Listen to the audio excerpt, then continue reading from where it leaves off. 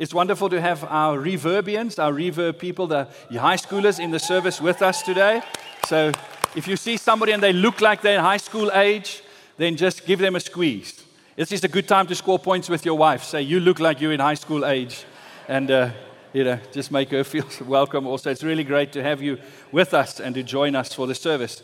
I'm going to jump right into the Word this morning. As you know that we are busy with our Faith to Flourish series, and we're taking a look at the book of Thessalonians, First Thessalonians. On our Facebook page, there is a video that you can watch that gives you a bit of background and information about the first book of Thessalonians. And if you haven't watched that yet, please do so. Go to our Facebook page, watch it. And if while you're there, you can might as well like it, the video also, and so that it can get some more airtime and we can spread it around.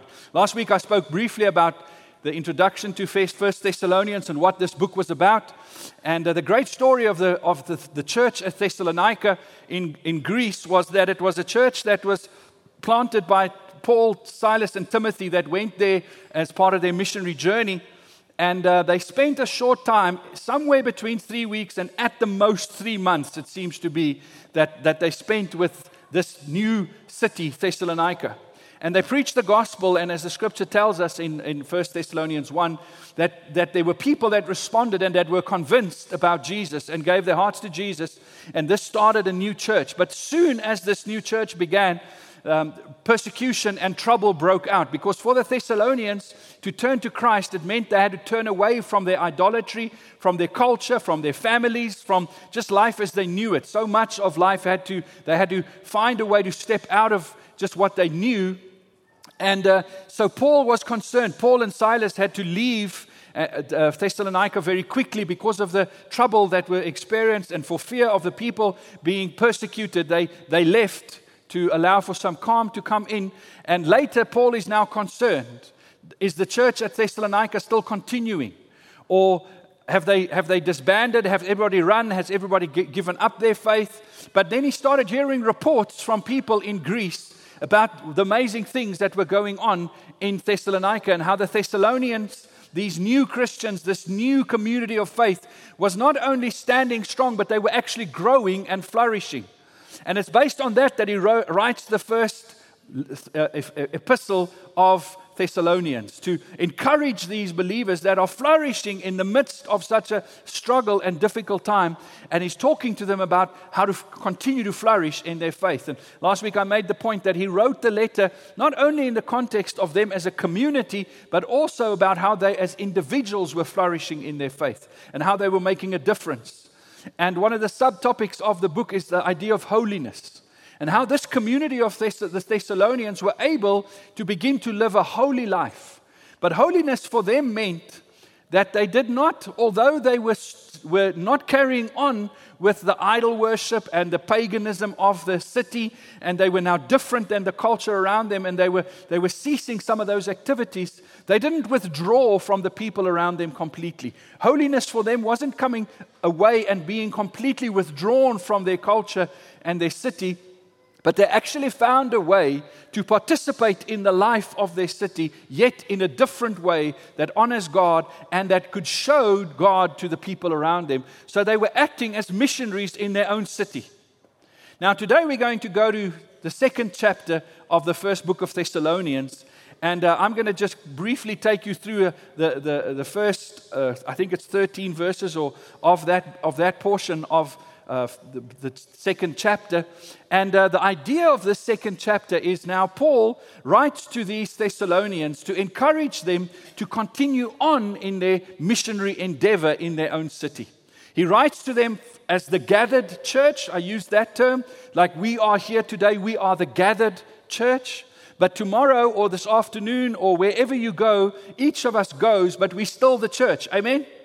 When you leave the building, are you still the church?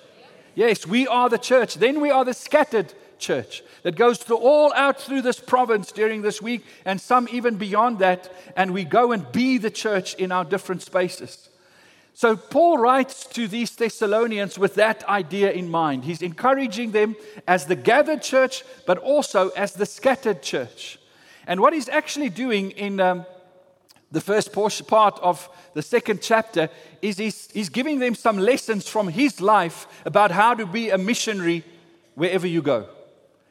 And he says to them, I want to speak to you about some of the things that I have encountered and that I've seen in my ministry. And if you copy these things from me, then it'll help you in terms of your ministry and your mission every day where you go. Both as the church together, but also for each individual whenever they go throughout their week. So he's saying, I would like to share with you some of my missionary value ideas. He's saying to them, I've got certain values that enables me, certain things that I hold to, characteristics that I have allowed in my life to grow. And over a period of time as I've ministered, I've seen how these activities or these characteristics or this value system has made me effective as a minister for the gospel. So I want to share with you these 4 points today that Paul puts across to help you in your endeavor as a missionary in your space, wherever you find yourself. What are these 4 things that Paul says? We must hold on to these things. Now, before I share the 4 things with you, we must remember that for us to be the messengers of Christ, it's another word to speak about. I could speak about us as missionaries, as us about that goes and makes disciples, or us as messengers. If we go and we are a messenger of the gospel, this is not just some story that we're telling people. This is something that we have experienced and that have impacted our lives. And like Paul says, we become the living letter. The gospel is written on our lives. And we become that living letter wherever we go, that we can share this message with people, whether it's in words, whether it's just through who we are as people. It's a combination of those things. But we want to be messengers that carry the message in integrity. When I use the word integrity, what I mean by that, it's our message and who we are, what we do, what we say, needs to line up with one another. The gospel message is of such a nature that for it to be effective, you have to live it. It has to be seen in your life. It's not a message you can share without it having impacted you first, without it having become your story. But as it becomes your story, it's something that you can share and break and give to somebody else. So Paul says, if that is the case, if you're going to live the gospel story in your community, in your workplace, in your family, in your varsity, in your school, in your street, at your gym, wherever you go, if you're going to be this gospel story, there's 4 things that you should hold on to and values that you should have as a believer. These 4 values, I'll mention them to you quickly, and then we're going to work through the scripture and just explain them a little bit better. The first one is boldness, then wholeheartedness, then gentleness, and then blamelessness. So let's go to the first one and go to boldness. In 1 Thessalonians 2, verse 1 to 2, Paul says the following as he encourages these young believers, this new community of faith. You yourselves know, dear brothers and sisters, that our visit to you was not a failure. In other words, it resulted in something. Even though we left you, you carried on in the faith. It wasn't a failure. You know how badly we had been treated at Philippi just before we came to you, and how much we suffered there. Yet our God gave us the courage to declare His good news to you boldly in spite of great opposition. You see, Paul and Timothy and Silas, they weren't the only guys traveling the countryside at that time, going from town to town with a message.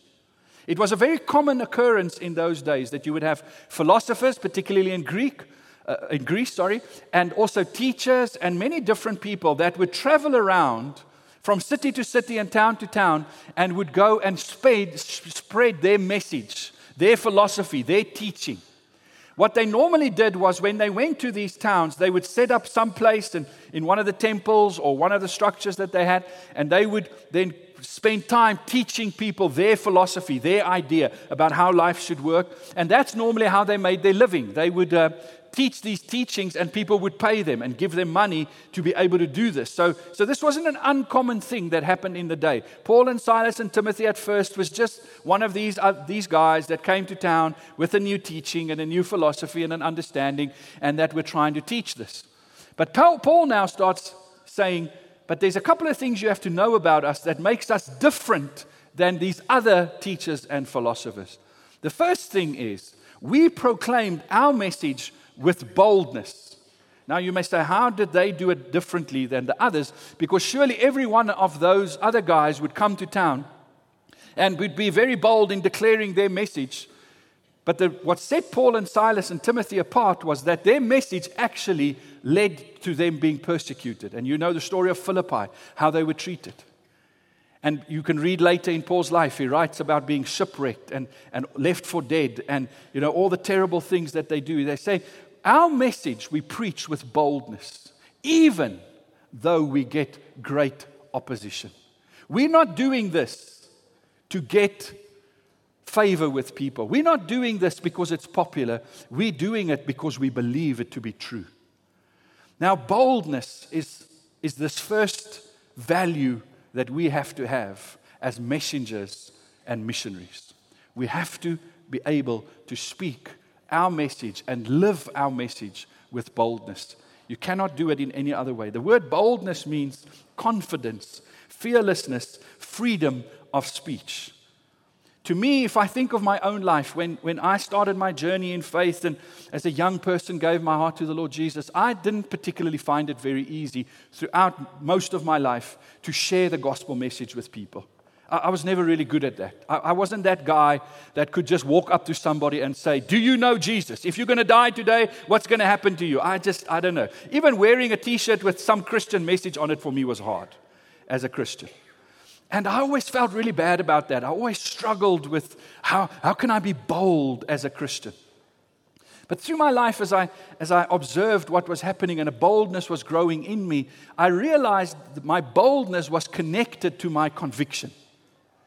If I was convinced about the truth of something, I become quite bold about it. I'm prepared to speak out about it. I'm prepared to even be ridiculed if I absolutely believed in something.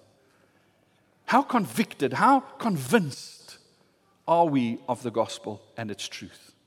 Not as a theoretical understanding, not as a philosophy, but because of what we've experienced God do in our own lives first. Are you utterly convinced that you needed Jesus? Are you absolutely sure that your life would not be the same if you didn't have Jesus? Are you absolutely convinced that you were lost without Christ?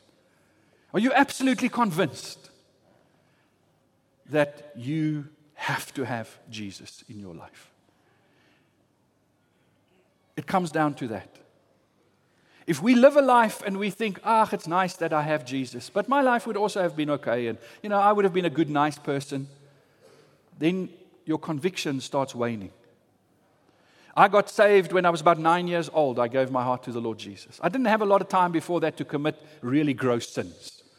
My one great sin that I did before that I can remember is one day I broke a glass. You know, one of those where my mom put a glass out and she said to me, be careful, and she left the room, and then I dropped the glass and it broke. And then what I proceeded to do, like any good person, I took the glass and hid it in the back of the freezer so that I wouldn't get in trouble. And then one day she found this glass and said, who did this? Unfortunately, my brother was like 6 months old, so it was very hard to pin it on him. And she, confronted me, and I had to eventually confess that I broke the glass, and, I'm a sinner, and forgive me, and all of that. So it could be easy for a person like me who got saved at such a young age to think, I'm okay. I didn't do such bad sin. My life, I was okay. But as I've journeyed with the Lord Jesus, I've become more and more convinced about how much I need Jesus. That I am a sinner. As I live with myself and I see my tendencies, I see my weaknesses, I see my failures, I see the choices I make. And then I see how God protects me and helps me out. And sometimes, despite myself, gets me to good places. And I realize, I'm fully convinced, this is just me, I'm fully convinced that if it wasn't for Jesus, I would probably not be even married anymore to the love of my youth. I wouldn't be a good father or a reasonable father. I wouldn't be anywhere close to be the person that I am. And I've got a long way to go and a lot to learn. But I am convinced in my heart of hearts that I need Jesus. Not just to save me, but every day I need Jesus. Are you convinced that you need Jesus? Come on. Are you convinced? Is your life so dependent on Jesus? Because if that happens, and that's a journey for us sometimes, that's a growing that happens in us. But if that happens, let me tell you, there's a boldness that comes. I don't find it difficult anymore because I'm so convinced of who Jesus is. And that's our journey with Jesus. Paul says we have to be bold. We have to be bold. Boldness requires a conviction of truth. Boldness is not arrogance. I'm not going to spend a lot of time on boldness, but boldness is not arrogance. It's not about being the center of attention or creating your own glory, but it's about that conviction. It's about Jesus.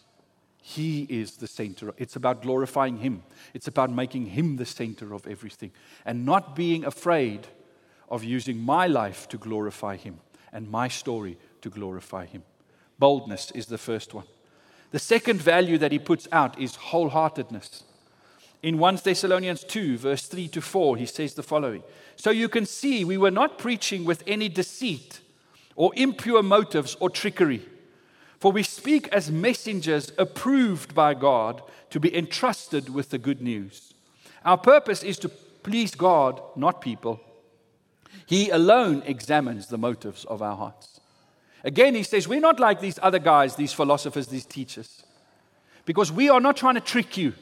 We're not trying to sell you something and tell you nice things so that you would be prepared to spend money on our seminars and our teachings and come to our retreats and come to the things that we present. We're not wanting to do that, but it's all about just us making a living. We're not trying to trick you. This message that we give you, we give it to you with our whole heart because it's our lives that has experienced this first. This is not something outside of us. This is not a book that we've read. This is not a course we've been on. This is not a seminar that we did. This is our life story. And we give you ourselves. We give you everything with our whole heart. Now, what does that mean in terms of you and me and in this life that we live in our mission? I want to ask you this question. When you are on your mission field can be any place in your life. You're going to the store, at work, that's a big part of our mission field for those of us that at work, at varsity, with your friends. Are you all in? Are you all in? Are you present with those people? Are you giving them the honest best of yourself and your life story? You see, we are not selling a gospel to people. We're not giving them something, and we must be very careful as Christians and as believers that we don't do that thing where we overpromise and underdeliver. Where we tell people this wonderful gospel message that if you believe in the gospel, then everything's going to be wonderful and everything's going to be great. Because how many of you know that's not true? That's not even your story. How many of you can say, since I've met Jesus, everything in my life is perfect and wonderful. Everybody loves me. My children think I'm the greatest thing in the world. I've always got extra money in my bank account. I never have health problems. Any of you can say that? If you don't experience that, how can we give that to other people? Because it's not true. If we do that, then we are trying to trick people. How many of you have had friends at some point in their life that joined one of these things that, I don't want to use the names, of these pyramid kind of scheme, where you buy vitamins and then you have to sell it. And if you get 5 people under you that sells it, you know those things that I'm talking about? Golden things and, other things. I can't say the names, so I'll get in trouble.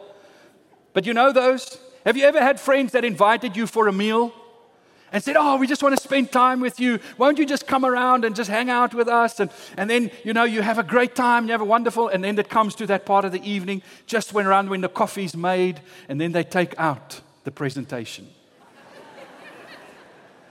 And they say, this is a once-in-a-lifetime opportunity for you. If you get in now, then you will become wealthy. And all your friends will also run away from you and want nothing to do with you because they're scared you're going to try and sell them this thing. Have you ever experienced that in your life? Or these people that phone you? How are you doing today, sir? No, thank you, I'm well. How are you? No, thank you for asking. I'm doing very well. My name is so-and-so. And then they try and sell you something.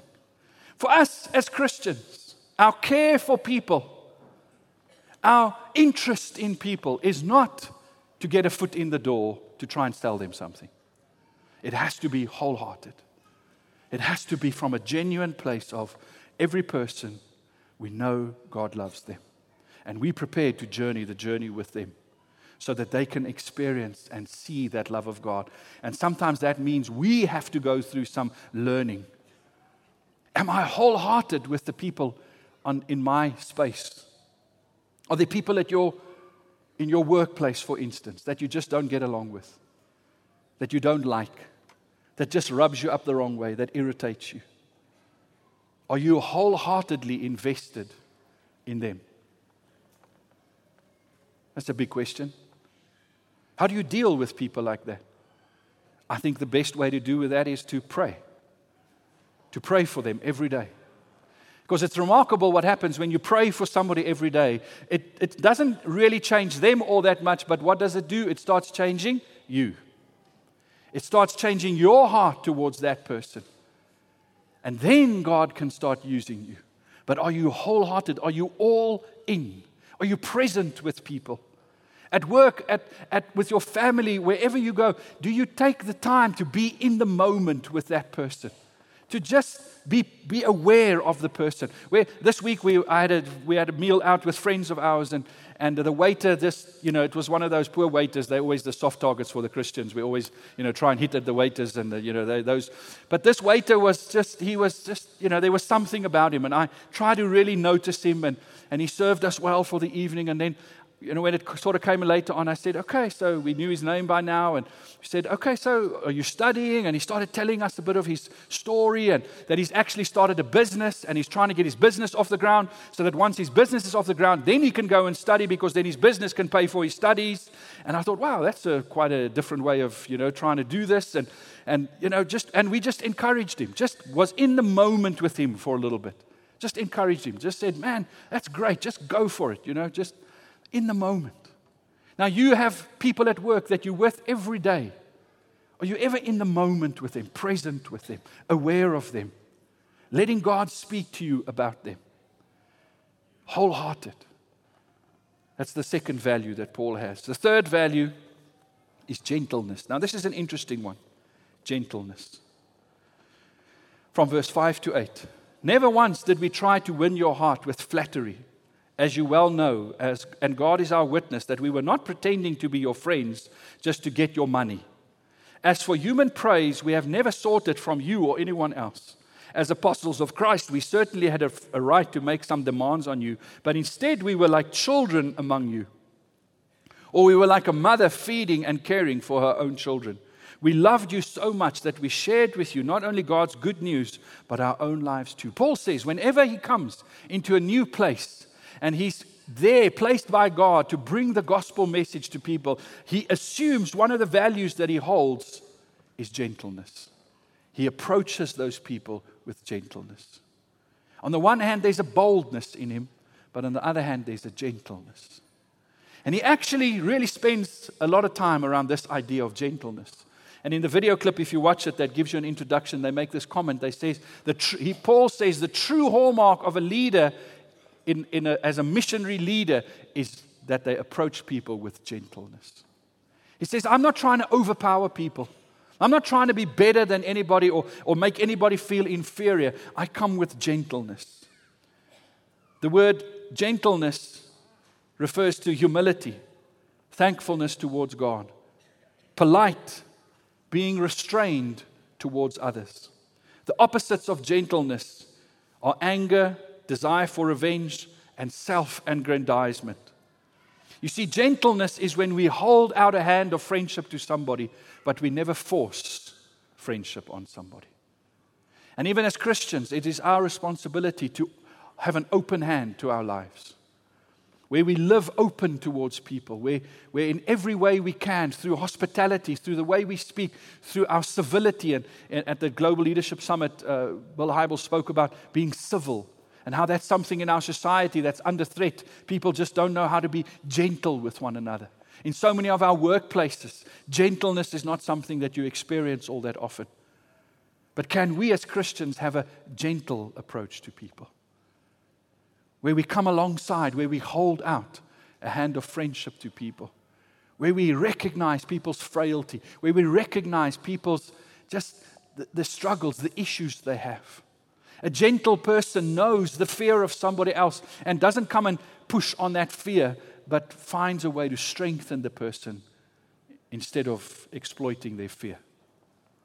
A gentle person is a person that comes underneath, that says, can I love you, show you? You see, this is the important thing you and I must remember. If we are the messengers of the gospel, if we are telling people the gospel through the way we live, then the way we deal with people is the way they think God deals with them. So if we come across harsh, unkind, irritated, don't have time for anybody, always, just bombastic, then people think, well, then that's what your God looks like. And how many of you know that's not how God treats you? Slow to anger, abounding in mercy. That's our Father. Do we have a gentle disposition to our lives? Do we have that thankfulness in our heart, that humility for what God has done for us and we know we don't deserve? That we so appreciate who God is in our lives, that we can be restrained when we approach others. And even particularly sometimes people that would be opposing us, speaking against us, being unkind towards us. Can we be gentle towards those people? Or do we just respond in kind? Gentleness. Paul says we don't flatter people. We don't try and impress people. We don't try and, get the most likes for our Facebook pages. Nowadays, it seems in ministry that if you really want to be successful, you have to have a lot of followers on some social media platform. And it's great. And I have no problem with that. But at the end of the day, it's not about trying to impress people.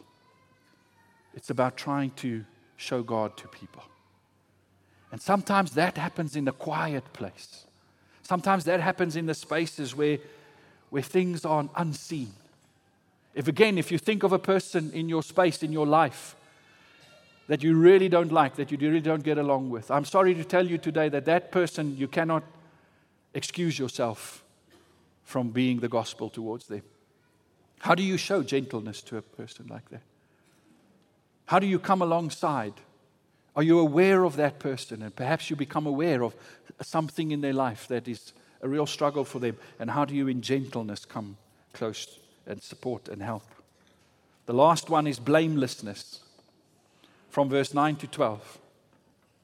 Don't you remember, dear brothers and sisters, how hard we worked among you? Night and day we toiled to earn a living so that we would not be a burden to any of you as we preach God's good news to you.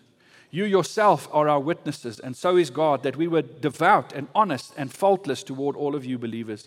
And you know that we treated each of you as a father treats his own children. We pleaded with you, encouraged you, and urged you to live your lives in a way that God would consider worthy, for he called you to share in his kingdom and glory. To add to the gentleness part of it, where Paul says, Paul is an official of the church of the day.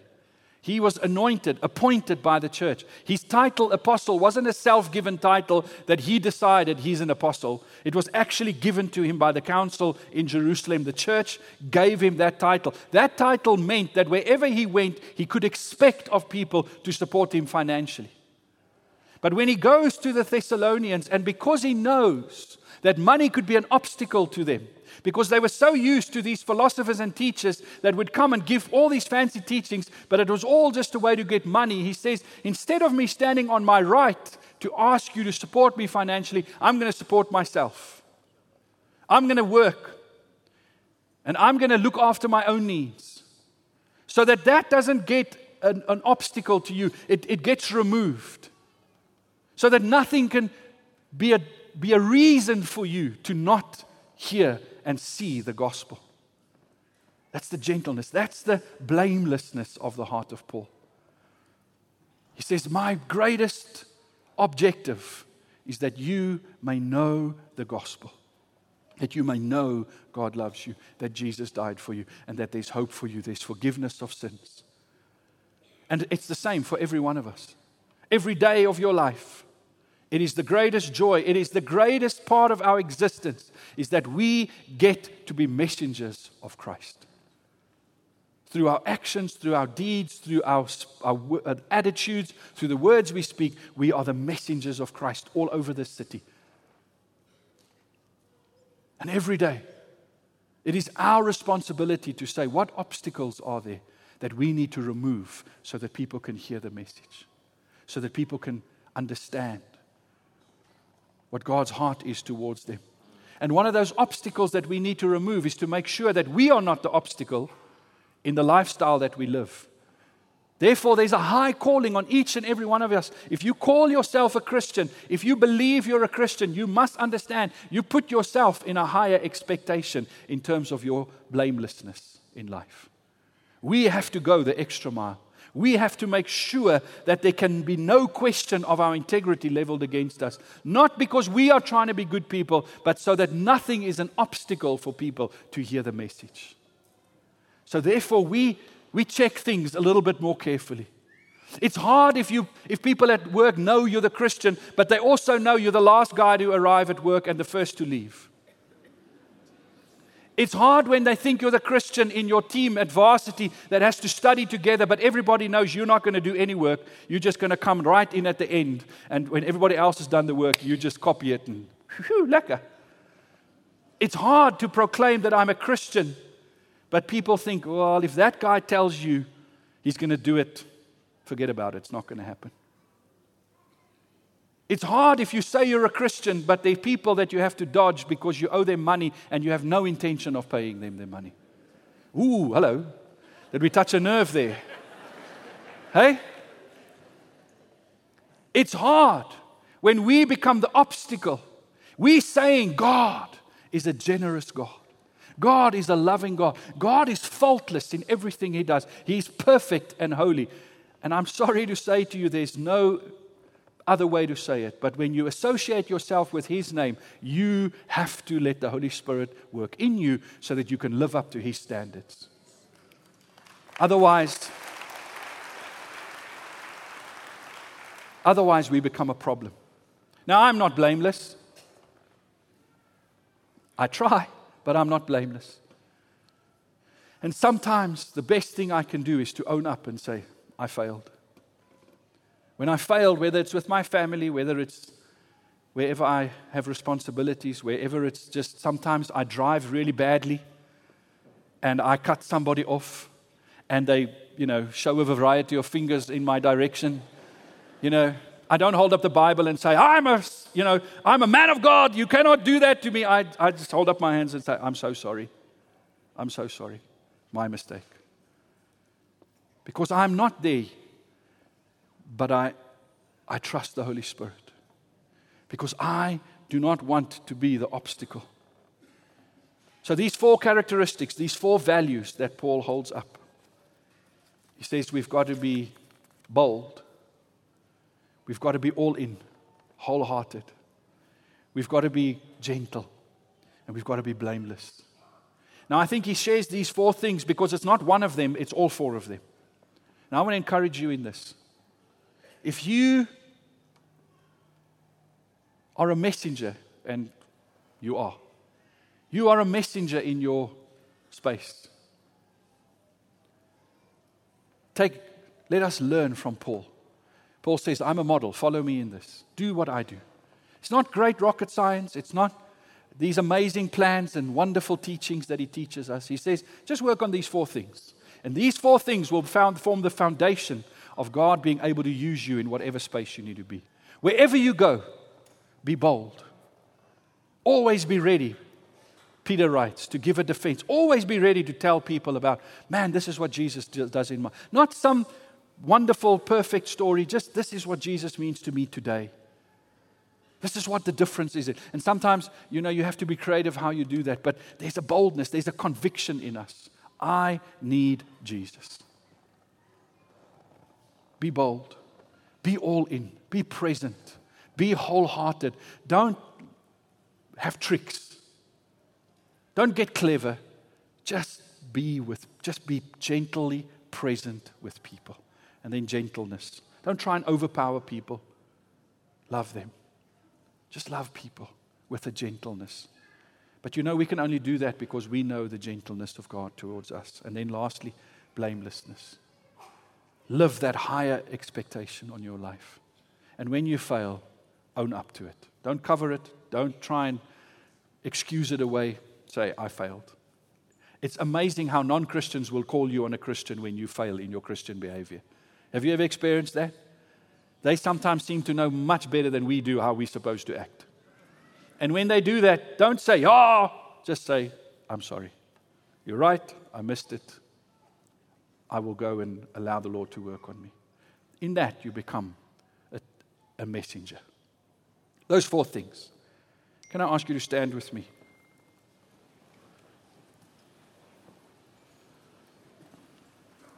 There's some of you here that the boldness is easy for you, but perhaps the gentleness part you struggle with a little bit.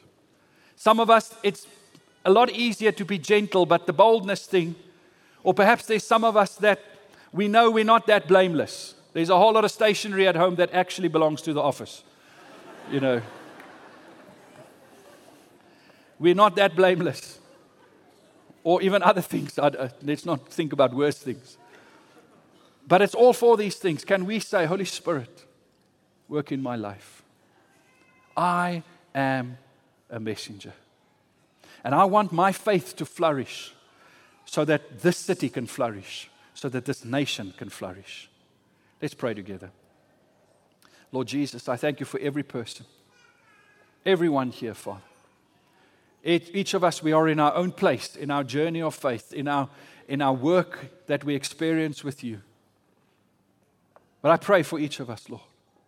First of all, I pray that there would be a growing awareness in us of how much we need you every day, Lord Jesus. That you would be so real to us in every day, in every struggle, in every victory. And that from that place of reality, Father, we can speak boldly about who Jesus is. Jesus is not some name, some story. Jesus is our Savior. And every day, He's doing His work of salvation in our lives.